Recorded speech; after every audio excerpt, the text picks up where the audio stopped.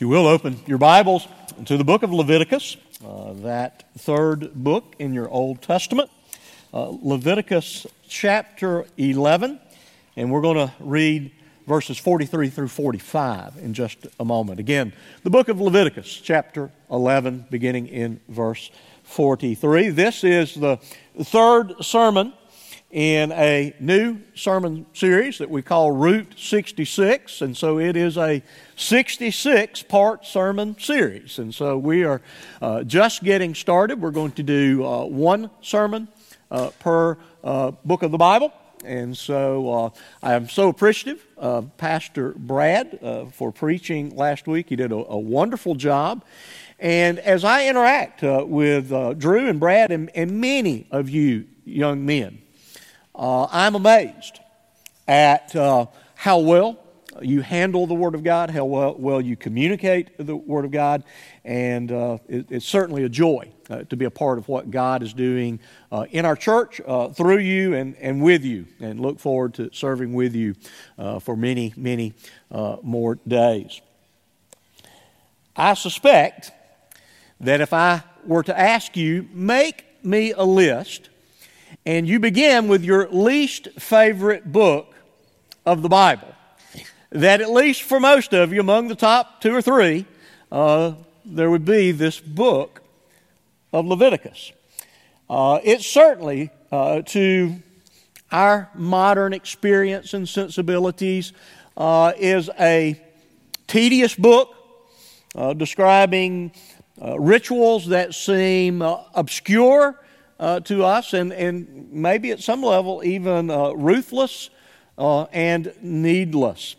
But yet, I think if you would take the time, and I pray that as you come to Leviticus in your read through the Bible in a year plan, that you will pay close attention and that you will begin to see what I believe may be the clearest portrait of the person and work of our Lord Jesus Christ to be found in the entirety of the Old Testament. That every activity and every ritual looks forward to its ultimate completion, perfection, and effectiveness in the person and the work of our Lord Jesus Christ. And so, while tedious to go through all the methodologies and all the procedures and protocols that was to be followed by the old covenant people of God, I think it will pay dividends as you recognize how each ritual highlights the awfulness of our sin, the greatness of the holiness of God, and the miracle of the gospel of the Lord Jesus Christ, that indeed gains for us that which God's law demands of us, namely holiness. As God says to us, as He said to them, that He is indeed a holy God, and we as His people are to be a holy people. So read with me, if you will. Beginning in verse 43. You shall not make yourselves detestable with any swarming thing that swarms. You shall not defile yourselves with them and become unclean through them. For I am the Lord your God. Consecrate yourselves therefore and be holy, for I am holy. You shall not defile yourselves with any swarming thing that crawls on the ground, for I am the Lord who brought you up out of the land of Egypt to be your God. You shall therefore be holy, for I am holy. Pray with me.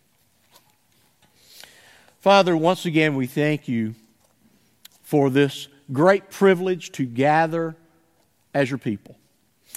And Lord, may we recognize that because of, through the person and the work of the Lord Jesus Christ, we have indeed been made holy. And in that we rejoice, and in that we give thanks. We thank you that it is a complete and perfect work. And then also let us be mindful that we are also in a process of having the experience of being remade, of growing in the grace of God to become, in our lives, in our practice, a holy people. Holy, set apart to serve you by your grace and for your own glory. Lord, we pray this prayer in Jesus' name. Amen. Essentially, Leviticus resolves the problem presented to us in the book of Genesis chapter 3. That is that those that bear the image of God, namely Adam and Eve, as our representatives in that garden we remember as Eden, had violated the will of God. They had transgressed God's covenant, God's law. And they became guilty. They became sinners. They were estranged from God.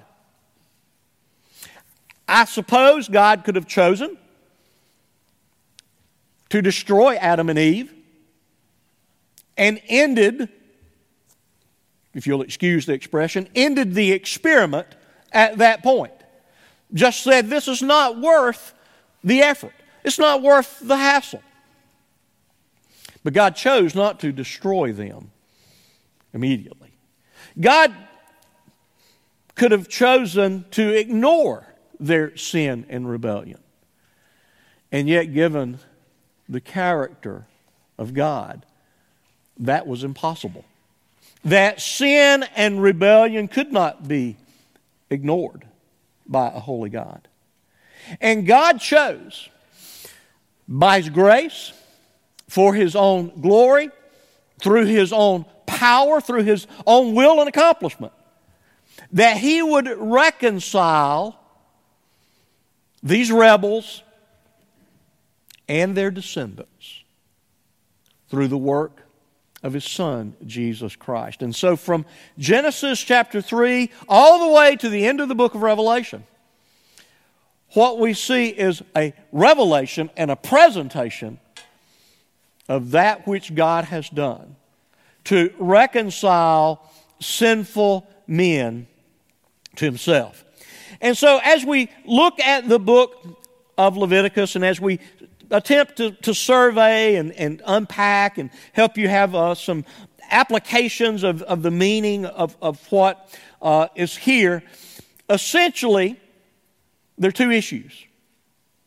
How sinful humanity may be reconciled to a holy God, and how sinful man may live together in what amounts to a sinful society. That is, there are two dimensions. How do we be right with God, and how do we live together without destroying each other? And so God's law has at least two dimensions, a vertical dimension and a horizontal dimension. And you really cannot separate those dimensions. As you've heard me say many times before, do not jump up and be all pious and say, I am so well acquainted with God and my relationship with God is so perfect, when in fact there are those that you're commanded to love that you won't even speak to. It is impossible to be estranged from men and be right with God. And so God's law is a revelation and is a testimony to both of those issues. We can, and again by way of survey, I think it is helpful. It is not. It's not a perfect way of organizing God's law, but we can speak of the law as that which is the moral law. Again, how to love God and how to love your neighbor. The law protects me and protects my neighbor as it is revealed and prescribed. That is, the law promotes certain things and prohibits and punishes other things. And so there is the moral aspect of the law. There's the civil aspect that had to do with regulating what God uniquely designed as a theocracy for a particular people at a particular place at a particular time. Now again, that doesn't mean it's irrelevant to how we live now. It just means that specifically it had pertinence and usefulness to that very unique people. And then, of course, sometimes we speak of that which is ceremonial. That which God prescribed as a reminder of their guilt, of their sin, and pointing to His holiness and how it is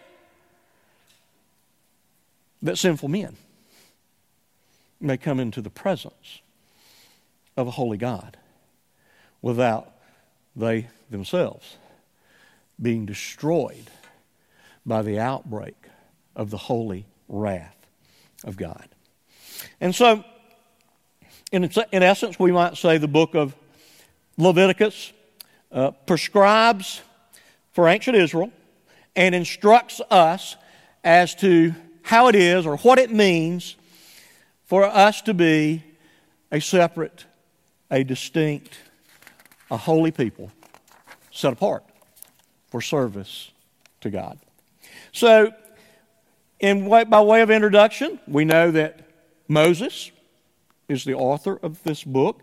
And if you think about it, the 5 books that Moses wrote, and we spoke of them earlier, the books of the law, the Torah, the Pentateuch, these are terms that refer to those first 5 books of your Old Testament, Genesis, Exodus, Leviticus, Numbers, Deuteronomy, that there's a sense where the 4 other books, the 2 that precede Leviticus and the 2 that follow Leviticus, both all point to the high point of the book of Leviticus. That Leviticus forms the central point, the central focus of the 5 books of Moses. That structurally, Leviticus is the center of this testimony of the law given through Moses and written by him most likely during the year that the Exodus generation, the Israelites, the newly formed covenant people of God,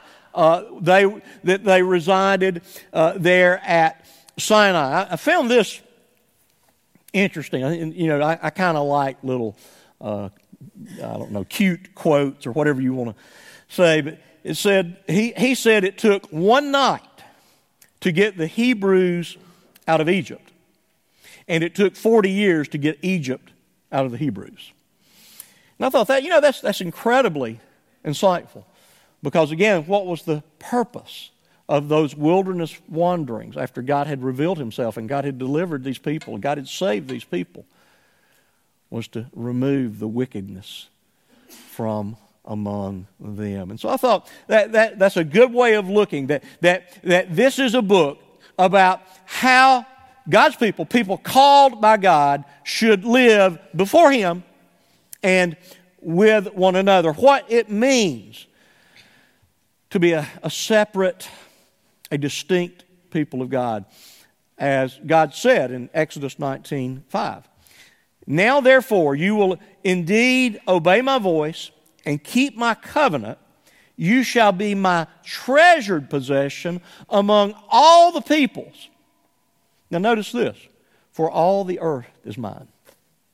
Now, God uniquely chose these people, these descendants of Abraham. If you'll remember from our Christmas sermon series, we spent all that time in the genealogies emphasizing this covenant made with Abraham. And so this old covenant flows out of and is a unique subset to the covenant that God made with Abraham. This is the way that I'm fulfilling this promise to make Abraham a great nation. And through Abraham, there's going to be a unique, a one-of-a-kind way in which I'm going to bless the nations.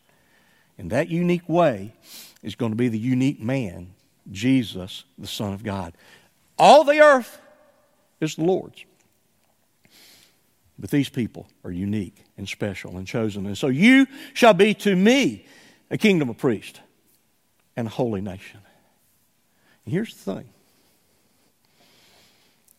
In the book of 1 Peter chapter 2, verse 9, the Apostle Peter speaking to those who are the citizens of the kingdom of God. Now, the participants in the new covenant, he says that same thing to us, that we are this unique and chosen and special people of God, set apart by God for God.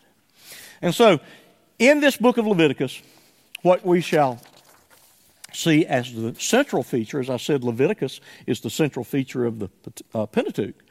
The central feature of Leviticus is this great ritual that is known as the Day of Atonement, which I think, again, in terms of Old Testament revelation, Old Covenant revelation, is the picture that God gives of us of the ultimate and the final work of the Lord Jesus Christ. As the author of Hebrews explains to us, that under the Old Covenant, men were commanded to take sacrifices and to take blood into a tent or into the temple that was made by hands, and that served its purpose. It was a lesson that was instructive to the people for that time, and it served to mitigate the wrath of God against their sin.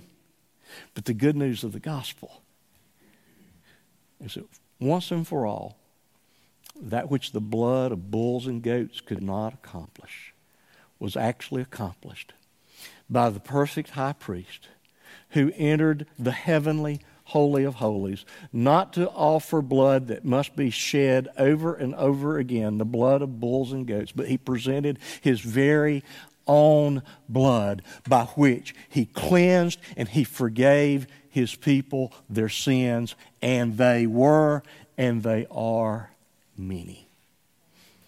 And so we see that great event, that great accomplishment of the work of the Lord Jesus Christ pointed to all through this book of Leviticus. And so what we see are regulations for worship. You hear a discussion now, and it's something that I'm somewhat a part of, that what is acceptable or what is required of God's people in the course of what we would call our gathering for worship. Are we free to do anything we'd like?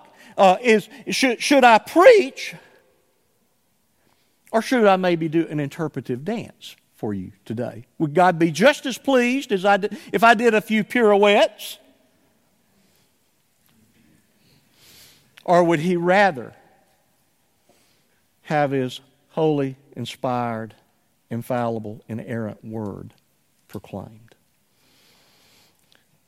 See, just as those Old Covenant people were prescribed a protocol for this is how I am to be worshiped, God's New Covenant people are prescribed as well. This is how I will be recognized, acknowledged, and worshiped as the Holy One who has redeemed you.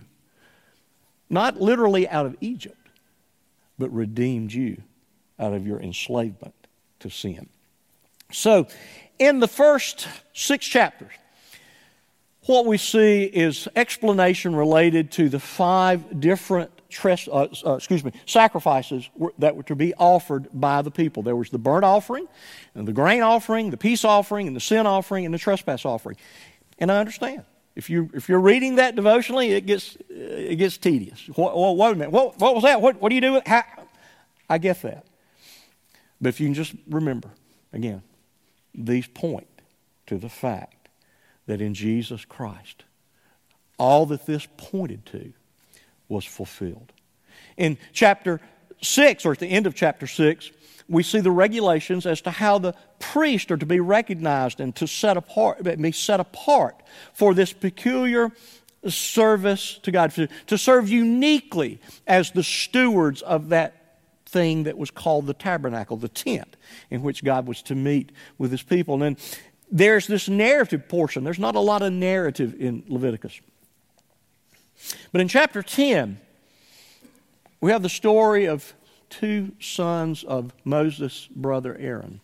Their names, Nadab and Abihu. Very strange and a very sobering story. And the text itself is kind of terse. It's kind of brief in describing that which they did that offended God, so that His holy wrath broke out against them. My translation reads, they offered unauthorized fire. Some translations read strange fire. Those of you that follow the ministry of Dr. John MacArthur, and grace to you, know a few years ago, he did a very, very large conference, and a book flowed out of it entitled Strange Fire, which was kind of an analysis and an indictment of some of the abuses and excesses in the modern church, particularly in charismatic circles, that they were doing that which was not prescribed by God, as that which was, again, commanded by Him in terms of worshiping Him. And so we find this account of these two brothers, and whatever they did, and I think commentators kind of go down a couple of roads. They were either drunk, which is possible. Okay, there's a reference to that they're not to be under the influence of alcohol, made pretty close to that particular context. Or they attempted in an unauthorized way to enter the Holy of Holies.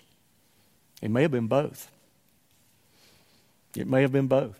But that which they did not meet the standard that God had commanded. And I, out of the many ways that I might criticize the modern church, and one of our young ladies told me this morning that I got her in some trouble recently. Imagine me doing that. I can't imagine that. One of my criticisms was kind of shared, and she was rebutted.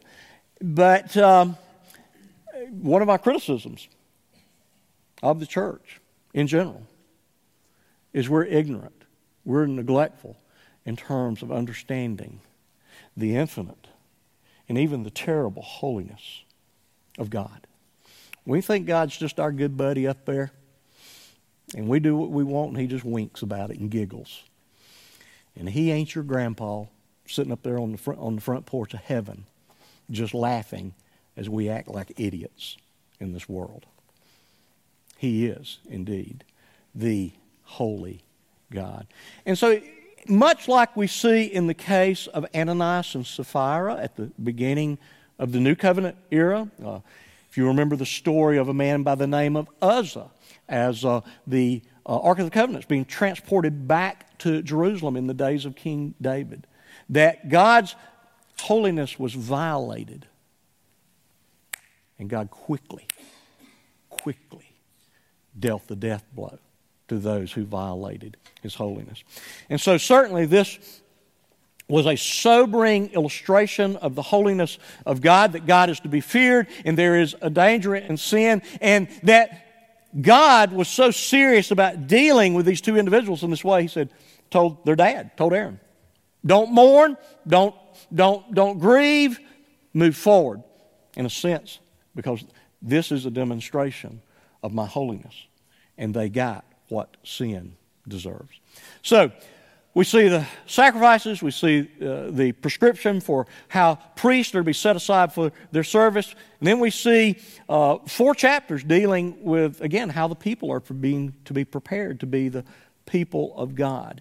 And so there in the middle of the book, in chapter 16, we see this ritual known as the Day of Atonement. I'm going to say more about it in just one moment, but let me just say this, that essentially in this once a year sacrifice, we see the two aspects of the work of atonement, of the work of the Lord Jesus on the cross at Calvary.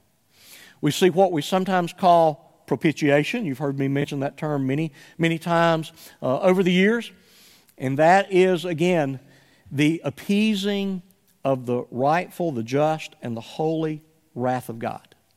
It is right for God to be angry about sin because He is holy. That is the right thing for him, the right attitude and action for him to have. And then in the use of the scapegoat, and Jeff read about the scapegoat a few moments ago when he read from Leviticus 16, we see the other aspect of atonement, expiation, the lifting or the removal of our guilt. Okay? God's wrath is satisfied in Christ. That's why we celebrate. That I can look at you. That's why Angie can look at a woman who has had an abortion, who feels the weight of her sin, who feels guilty about it, and say to her, who has confessed it to God and trusted in the Lord Jesus Christ, there is now no condemnation for those who are in Christ Jesus. You have peace with God. Amen?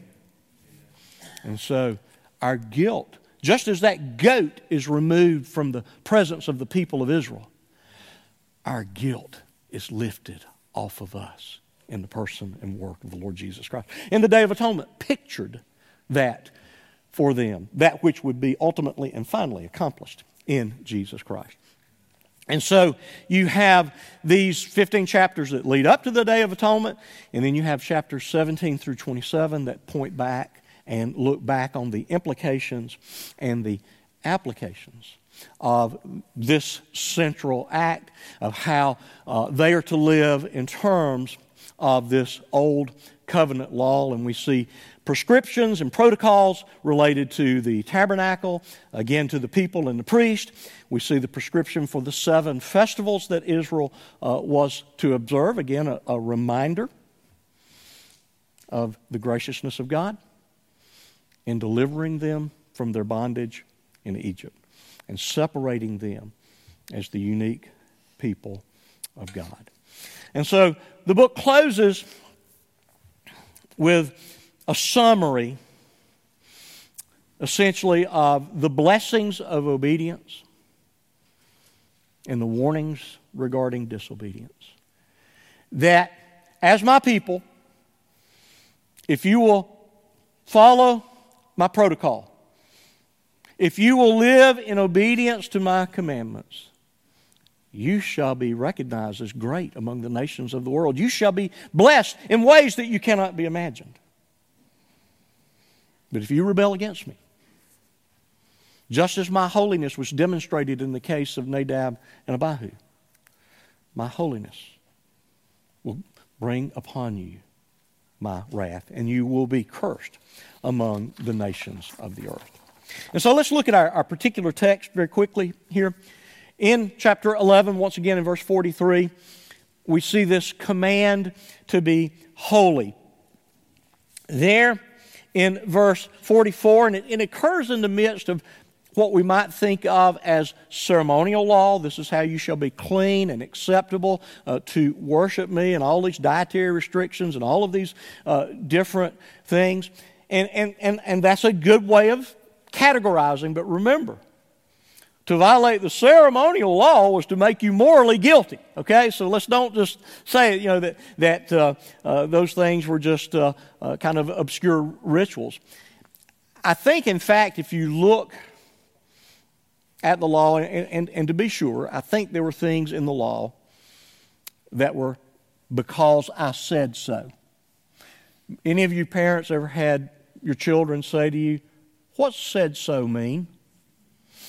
There are certain things, you're just my child, and this is the way it's going to be. And I think there are certain aspects of the law that are, this is just the way it's going to be. But also, as you examine the law, think about it for just a minute. Somewhere between 1 and 8 million people walked out of Egypt.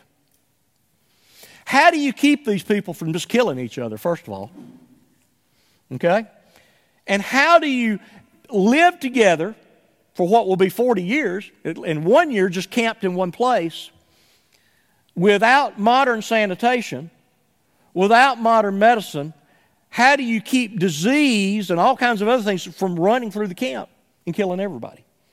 And so if you look at that which God prescribed, there was great wisdom and great grace in it for the preservation of God's people. And so God says, first of all, I'm the Lord.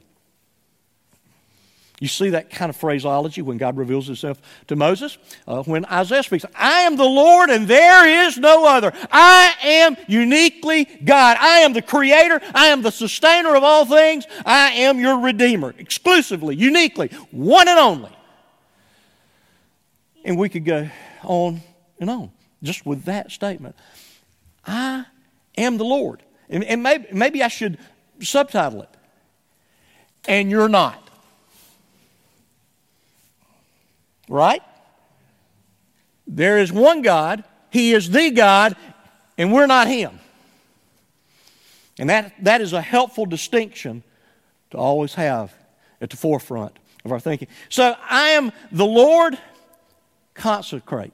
Now there we see the Hebrew word kadosh. Be separate. It's translated in Greek as hagios. You hear me talk all the time about the Greek word hagios. It comes into English in different forms as holy, holiness, sanctification, sanctify. The concept is the same, to be a separate, distinct people. Separate yourselves and continue in this lifestyle of separation. Be a holy people. Again, for I am the Lord. I am your God, and I am the one who has redeemed you. You are a people because I am your God. And so this command to be holy is timeless. Again, the Apostle Peter picks it up twice in his epistle, and once in 1 Peter and another time in 2 Peter.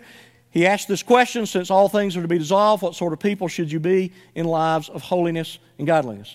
Again, he identifies us in 1 Peter as a holy people. And so this carries forward. A lot of times we like, well, that's Old Testament, that doesn't apply, blah, blah, blah.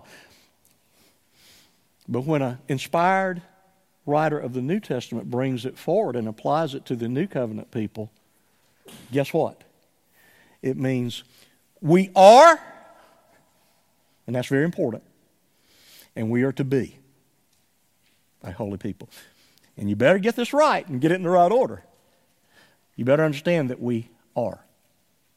That because of the work of the Lord Jesus Christ, He has pronounced, He has determined, He has declared that we're holy by the blood of the Lord Jesus Christ. Once and for all, complete, efficient, effective, and finished. You are a holy people. And then because we are a holy people, and we have to understand that. That means there's no more, I'm a nobody, I'm just waiting on the rapture. You know all that. God, by His grace, through the work of His Son, has made me holy. Now, that follows, I am to be experientially, I'm to be practically holy. Again, distinct as the unbelieving, the ungodly people of the world. Now, it's real easy for us to pick some hot button issues. Again, I'm pro-life, and it's easy to look out at the world and throw our stones at them. And we must stand for life. And abortion is murder. And I don't mind saying that. But we need to be careful that in our pronouncements that we don't think that we're righteous because of our own works of what we have or have not done. Okay? And so God's command is that indeed we are and we shall be a holy people, distinct, separate. The world should be able to look at the church and see a difference. And see a difference in how we think and how we act. And so God installed these various rituals that we see all through the book of Leviticus and utilized all through the Old Testament. It is a reminder of the guilt of the people, of the offense, their guilt, their sin is to God, that there is a need for atonement so that there can be reconciliation, and that there must be a substitute. There must be a sacrifice. There must be one who will atone. That the life of a thing is in its blood. in the day that you eat thereof, you shall surely die. Sin demands God's judgment. And that sacrifice is a picture of that judgment of God upon sin. And so, in our Lord Jesus Christ, the need for an animal sacrifice became obsolete. Because once and for all, by His one act of obedience on the cross of Calvary, the blood of the perfect Lamb of God fulfilled all that God demanded, all that God pictured in these symbols and types in the older covenant. And so on this Day of Atonement, the high priest would slaughter a bull and sprinkle its blood on the mercy seat for the atonement of his own sin. And one of the reasons that Jesus is our superior high priest is that when He entered the Holy of Holies to offer His own blood for the sacrifice of our sins, He wasn't worried about having His own sin atoned for, because He had no sin. He had no sin. And so the high priest would offer that sacrifice for his own sin, then offer the blood of the goat as a sacrifice for the sins of the people. And he would sprinkle that blood on the cover of the mercy seat. That is the cover of the ark. And so that when God looked down into that ark and saw the holy commandments of His law and saw that people had violated those commands, He could see that the blood of the atonement had covered the sin of the people. And it anticipated that it ultimately and fully and finally being covered by the blood of His Son. Blood of bulls and goats could only anticipate, couldn't effectively forgive. Blood of the Lord Jesus Christ, effective and efficient in accomplishing the forgiveness of our sin. And so, 2 blood offerings, and then the priest would take what was known as the scapegoat. And he would take and place his hands on the head of that scapegoat, and he would confess the sins of the nation. And then there would be one that would be assigned to take that goat into the wilderness. That he was to be removed from the camp to never be seen again. As a testimony, as a reminder that God, through the work of His Son, would remove the guilt of His people as far as the east is from the west. What a great picture of the atoning work of our Lord Jesus Christ. And that need for all those rituals, and you've heard me say this before, I think we take the gospel so lightly in our day.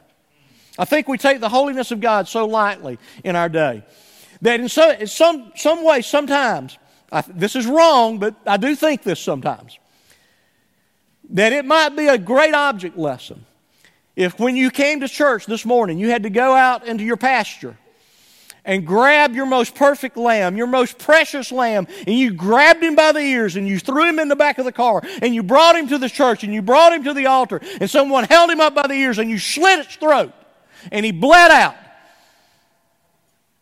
That's horrific, I know it.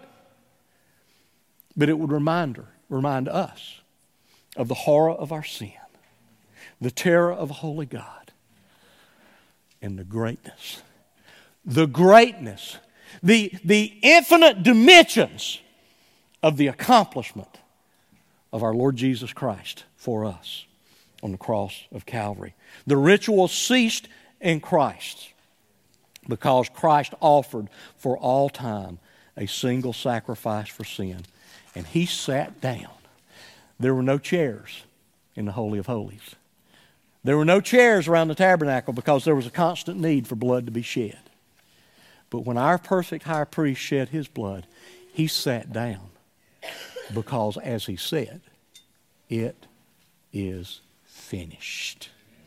The work of atonement has been accomplished. And so, as we read through this book as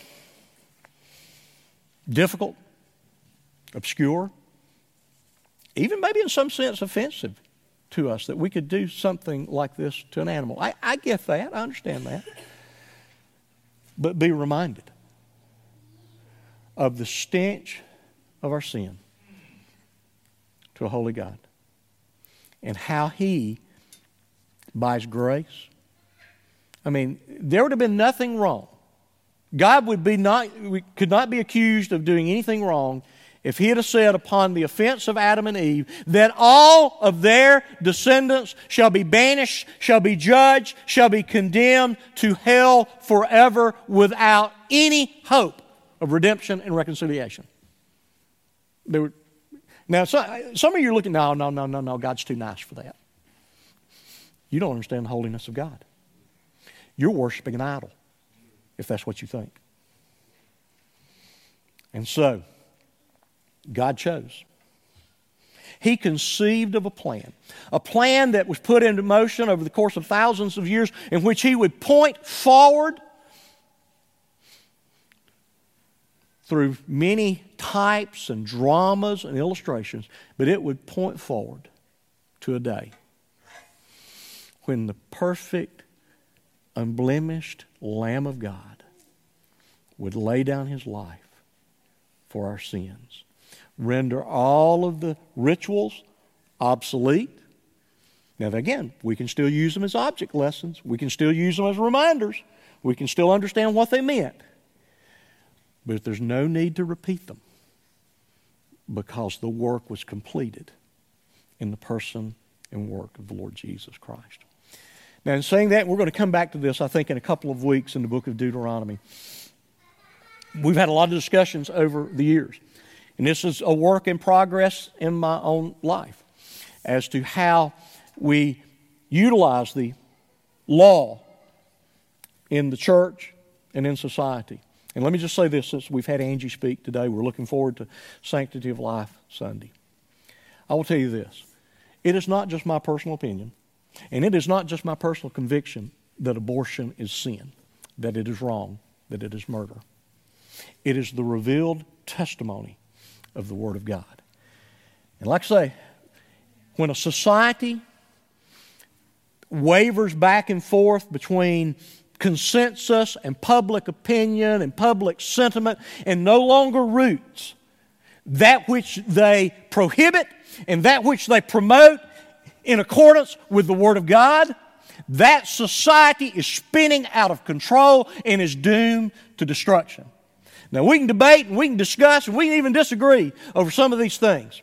But that which is objective and eternal and transcendent and is applicable to us in this moment, at this time, comes directly from the character and the revealed will of God. And that's why we can stand. And that's why we can say to the world, this needs to stop. Because it is a sin. And all sin is destructive to all people and an offense to God. And I'm thankful that while my sins are great, I would be embarrassed to go through the catalog. I'm thankful that all that was portrayed and all of the rituals revealed throughout the Old Testament have been rendered obsolete and been made effective through the one sacrifice of the Son of God, the virgin-born child of Mary, our Savior, the Lord Jesus Christ. Let's pray. Father, we thank You for Your word, for Your testimony to us of Your grace, the reminder of Your holiness, the reality of our own guilt, and the great celebration that is ours, that because all that these rituals pointed out and pointed to was accomplished through the once and for all work of our Lord Jesus Christ. My sin, oh the bliss of this glorious thought. My sin, not the part but the whole, has been nailed to the cross, and I bear it no more. Praise the Lord. It is well with my soul. Amen.